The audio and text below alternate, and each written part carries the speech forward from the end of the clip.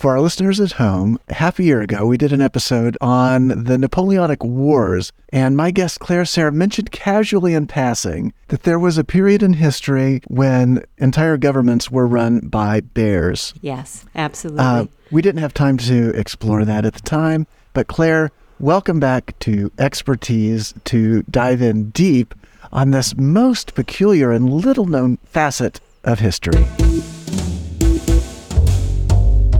You're listening to Expertise, spelled wrong, the podcast where the world's most expert experts discuss their areas of expertise expertly. Expert comedy writer Claire Serra and expert comedy writer Dan O'Sullivan bring their expertise to other unrelated expertises. Good evening, ladies and gentlemen. Welcome to the podcast Expertise, where knowledge is power and power is a podcast. I'm your host, Dan O'Sullivan. This is the first episode of Expertise where we've invited back a guest, bear expert Claire Serra. Welcome to the show. So happy to be here. Thank you for having me.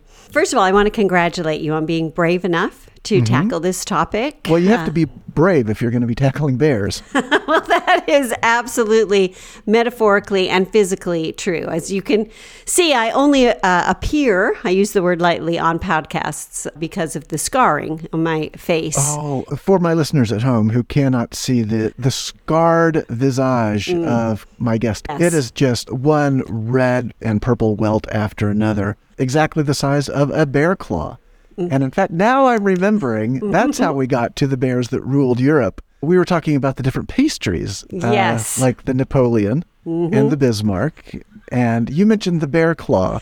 Right. An ironic pastry, if ever there was one. I mean, the Napoleonic era, it gets associated with Napoleon. But in truth, what was most outstanding about that era was the rule of bears. And if I have my way, and if I can get on enough non-visual podcasts, Safety first. And I mean for our for listeners. the viewer, yes. Yeah. It will be relabeled As the bear era as the Bera. and the beara. So there are so many fascinating things about how the bears came to rule, but more fascinating was how well they ruled. I would argue that there has not been a more prosperous time in European history than Right. when the bears ruled. Now, prosperity makes a lot of people just think in purely economic terms. But I know from looking at some of your audio-only podcasts that you're really talking about what the bears brought to the culture. All I know about bears, Claire, is that they love honey. Is that They true? do or love is that honey. just a stereotype? Oh, no, All no, right. they do love honey. Yeah. That was one of the drawbacks. It was a very sticky time. It became sort of a honey-based economy. Yes. Which, for bears, feels profitable and is easy enough to manage because they can lick their own paws. Now, let's place this in time. This comes towards the end of the Napoleonic Wars, but before the French Revolution. So Yes, there was this absolutely. little period of time where France was completely ruled by bears. Did the people go along with this? Were the people unaware of this? I mean, communications at the time were nothing like we have today. Yes, the internet was very slow back then. And the bears took advantage of a time when so many men had been killed in the war. Many of them by bears. Well, I mean, okay, that's a secondary, most by muskets, some by muzzles. And that was the French, that was embroidered on so many French pillows back in the day. But a lot of this has to do with the women. The women Can I just needed... interject real quick? Yeah. Because I can see in the background there, you've got one of those embroidered pillows.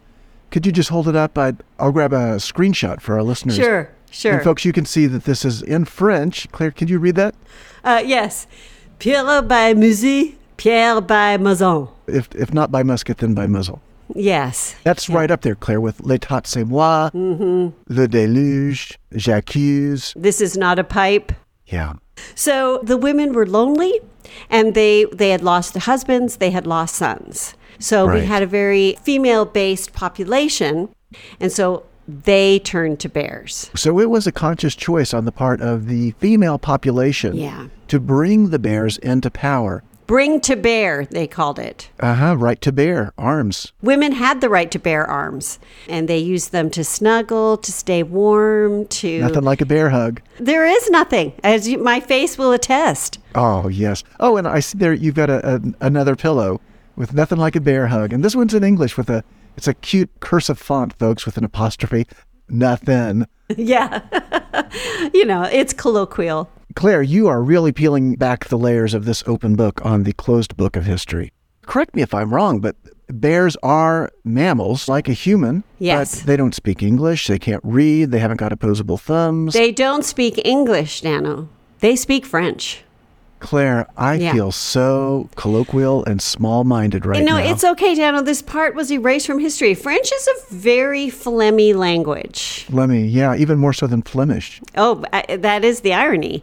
That's on my pillow back here. Oh, look at that, folks. More phlegmy than phlegms, the French.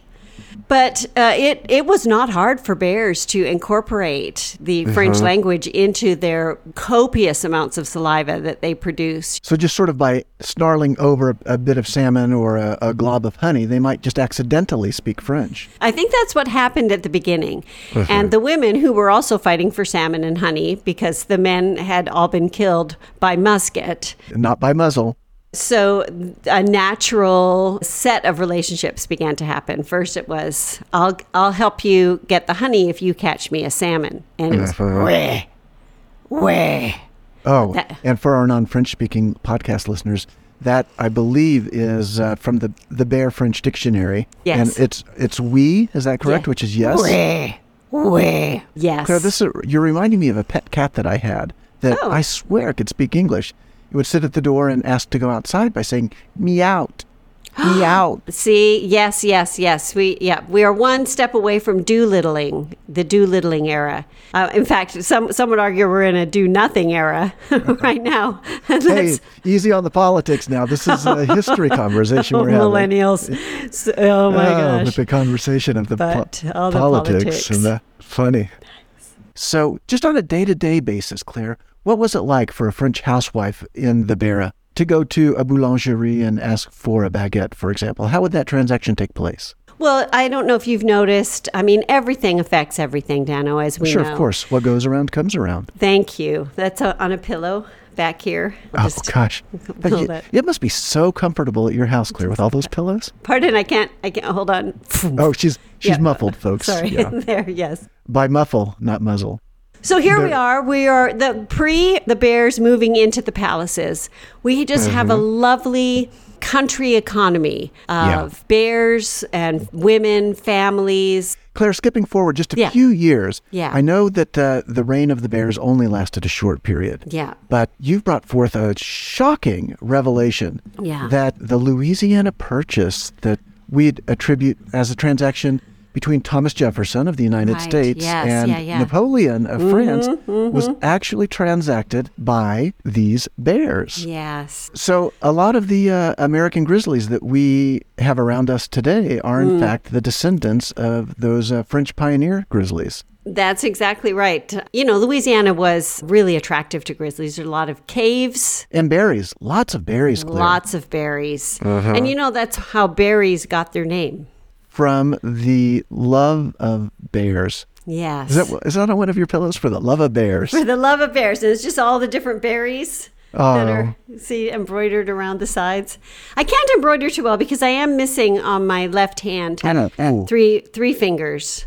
Due to some of your research. Yeah, some of the reenactments that I have done at the Palace of Versailles. I only do small reenactments now, of course. I have a traveling set where I reenact parts of the Palace of Versailles that was, not destroyed by the bears. Very, very acidic fecal matter that they have from all the berries.